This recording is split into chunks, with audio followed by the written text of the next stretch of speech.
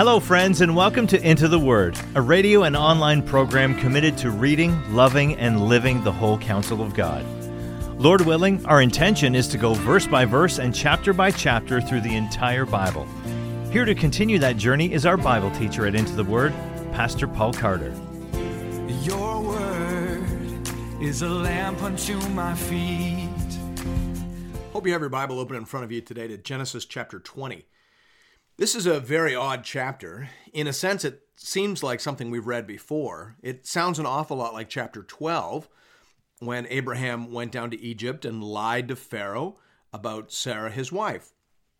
Well, here he's lying again, once again trying to protect himself by claiming that Sarah is his sister rather than his wife. Now, some liberal scholars try to deal with this repetition by claiming that this is just another version of the same story. They think of Genesis as having been put together by an editorial team, and that team was stitching together various oral traditions related to the patriarchal family.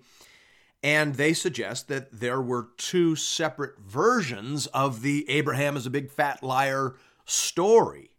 And the editors mistakenly put them both into the finished narrative. But why couldn't this have happened twice? Remember, the Bible is not the story of good guys and bad guys. It is the story of bad guys that need Jesus. The Bible is not interested in collecting stories about heroic people.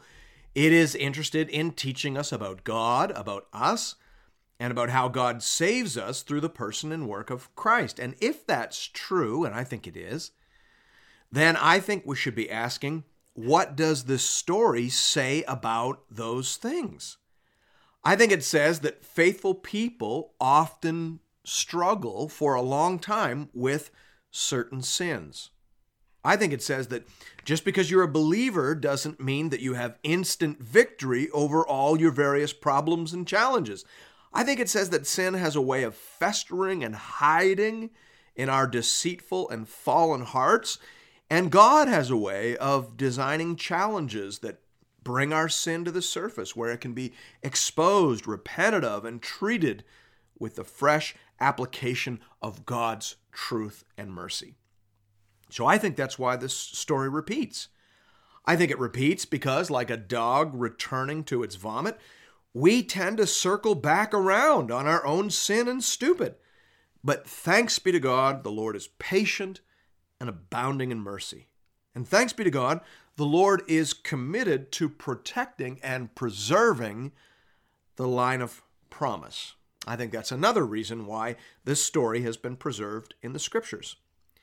One of the things that we will notice as we read through the Bible is that there is an ongoing battle, a perpetual enmity between the serpent and the seed, just like God said there would be back in Genesis 3:15. Time and time again, the devil attempts to kill or corrupt the seed of promise, and time again, God prevents him from so doing. The devil wants to kill Jesus in the womb, you might say. And these battles occur at multiple points across the Old Testament timeline. Revelation 12 in the New Testament tells this story in the form of a vision, the vision of a dragon that makes war upon a woman about to give birth to a child. Well, the woman there represents the covenant community. The dragon is the devil. And the point is that the devil has been attacking the woman, the covenant community, the carrier of the seed, the vessel of the promise, all across the Old Testament storyline. So the Old Testament is the story, really, of battle after battle between the serpent and the seed. It is the story of rescue after rescue as God graciously intervenes on behalf of his promise to redeem. That's why this story feels repetitive, because the main characters haven't changed. Abraham is still the carrier of promise. Abraham is still a sinner, and the devil is still smart enough to attack him at his point of greatest vulnerability. That's why the story sounds like something we've heard before. Hear now the word of the Lord, beginning at verse 1. From there, Abraham journeyed toward the territory of the Negeb and lived between Kadesh and Shur. And he sojourned in Gerar. And Abraham said of Sarah his wife, "She is my sister." And Abimelech, king of Gerar, sent and took Sarah. Now, some people stumble here over the fact that Sarah at this point is very old. Why would Gerar want her as his wife? Well, again, we have to remember that this story comes to us from the time when the age spans were decreasing after the flood. Back in Genesis 12, when we were doing the podcast there, I quoted Derek Kidner as saying, Sarai's 60s would therefore presumably correspond with our 30s or 40s, and her 90 years at Isaac's birth with perhaps our late 50s. All right, so Sarah here would look like a woman in her 50s. Well, Haley Berry is a woman in her 50s, and lots of people still consider her attractive. But I think it's also important to remember that marriage in those days had a lot less to do with physical attraction. It was more often about political and social alliances. Abimelech may have wanted such an alliance with Abraham. We remember that Abraham was known in the region for military prowess and economic favor, so he may not have cared how old Sarah was. The text doesn't actually say why he wanted to marry Sarah. And we shouldn't import our 21st century views on marriage into an ancient cultural context. We pick up the story again in verse 3. But God came to Abimelech in a dream by night and said to him, "Behold, you are a dead man because of the woman whom you have taken, for she is a man's wife." Now, Abimelech had not approached her, so he said, "Lord, will you kill an innocent people? Did he not himself say to me, 'She is my sister'? And she herself said, 'He is my brother.' In the integrity of my heart and the innocence of my hand, I have done this." Then God said to him in the dream, "Yes, I know that you have done this in the integrity of your heart, and it was I who kept you from sinning against me. Therefore I did not let you touch her. Now then, return the man's wife, for he is a prophet, so that he will pray for you and you shall live. But if you do not return her, know that you shall surely die, you and all who are yours." Here we see God intervening to protect the purity of the line of promise. We have to remember here that Sarah is already pregnant, though she's obviously not showing. And we remember in chapter 18, she didn't even realize she was pregnant. But God said that she was.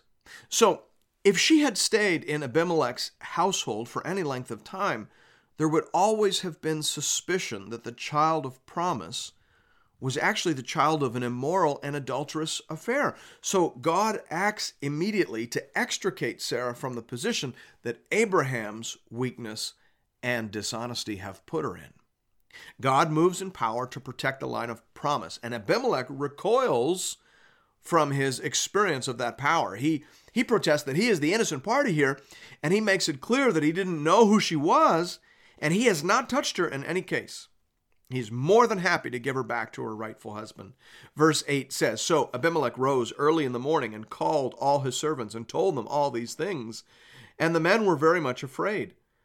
Then Abimelech called Abraham and said to him, 'What have you done to us? And how have I sinned against you, that you have brought on me and my kingdom a great sin? You have done to me things that ought not to be done.' And Abimelech said to Abraham, 'What did you see that you did this thing?' Abraham said, 'I did it because I thought, there's no fear of God at all in this place, and they will kill me because of my wife. Besides, she is indeed my sister, the daughter of my father, though not the daughter of my mother, and she became my wife. And when God caused me to wander from my father's house, I said to her, this is the kindness you must do to me. At every place to which we come, say of me, he is my brother.'" Again, we see that Abraham takes refuge in deceit rather than trusting in the Lord. You almost get the impression that he has just become used to this lie, that he told it whether he needed to or not, and then got trapped. And again, we are reminded here that for a kingdom of priests and a holy nation, there are higher concerns than strict factual accuracy. We have to set a higher bar than that. We have to tell the truth, the whole truth, and nothing but the truth, and we must be content to let the chips fall where they may. Thankfully, God is highly invested in the safety of Sarah and Abraham.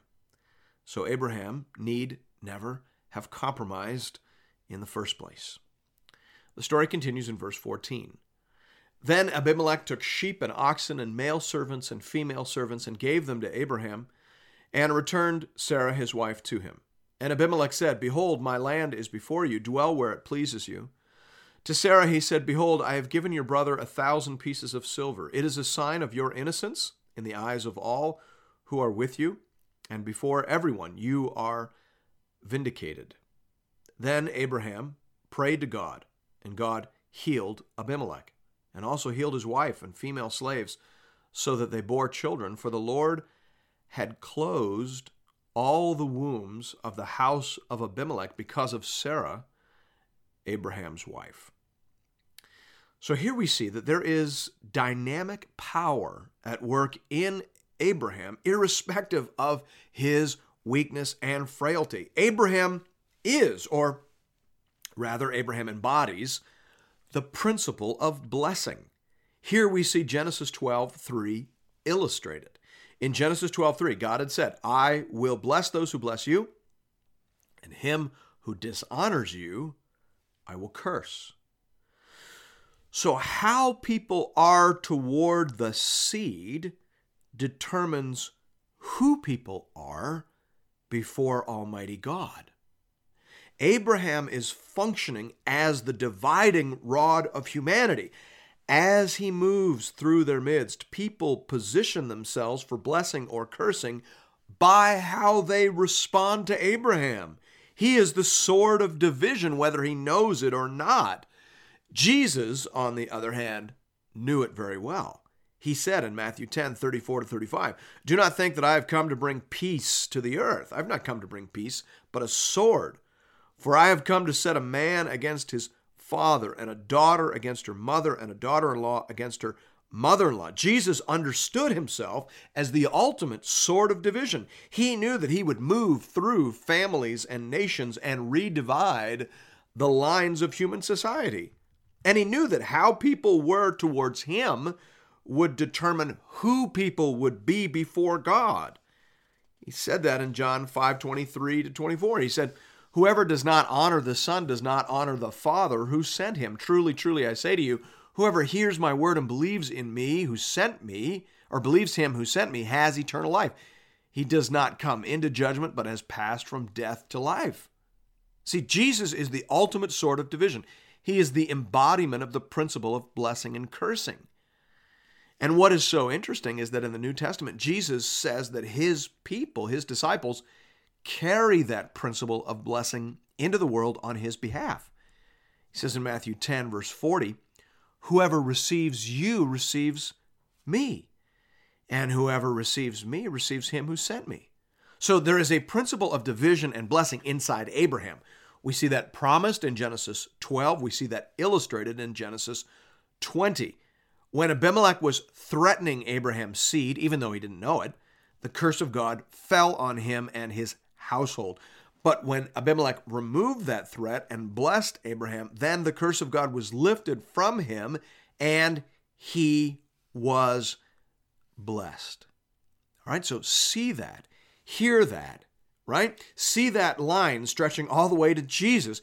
Hear Jesus say again, whoever does not honor the Son does not honor the Father who sent him.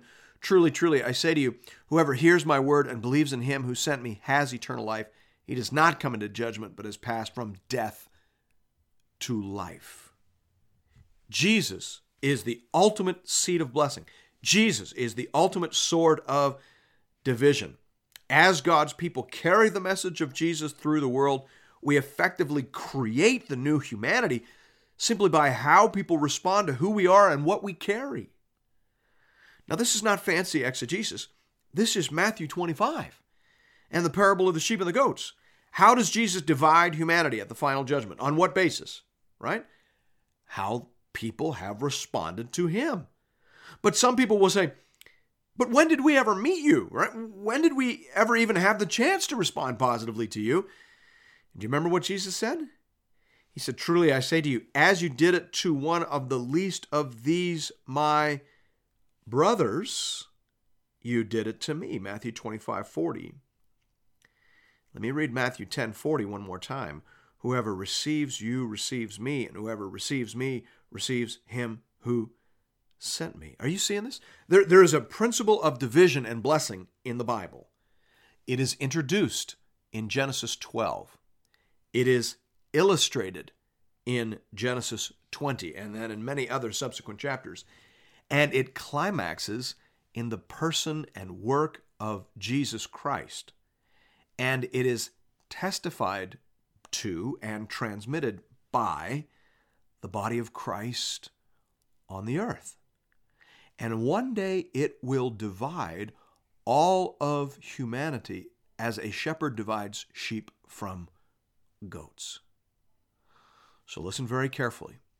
Who you are toward the people of God is who you are toward the seed of God, is who you are toward God himself. Old Testament and New, this is the word of the Lord. Thanks be to God. And thank you for listening to another episode of Into the Word. If you've appreciated the Into the Word ministry, I'd like to personally invite you to pay it forward by supporting a mission project that is very close to my heart. The Letha Daycare Outreach Project is a church-based educational program designed to teach literacy, support low-income families, and share the gospel of Jesus Christ with boys and girls in rural South Africa. I've seen this project with my own eyes. I have shaken the hands of parents whose families have been helped. I have heard the songs and Bible verses out of the mouths of some of these dear children as they have been taught and helped to put their trust in the Lord. And nothing would be more gratifying to me than for you to show your appreciation for Into the Word by investing in these little ones. You can do that in one of two ways. You can give through the Into the Word app or by visiting the Into the Word website at intotheword.ca. Just click on the Give tab and you'll find giving options for both Canadian and American listeners. This is a registered project with ABWE Canada and ABWE USA. So tax receipts are available to all eligible donors. Just identify where you're listening from and click on the Fund button and select Letha Daycare Outreach. Thank you for considering this method of showing your support for the Into the Word program. And may God alone be glorified. Your word is a lamp unto my feet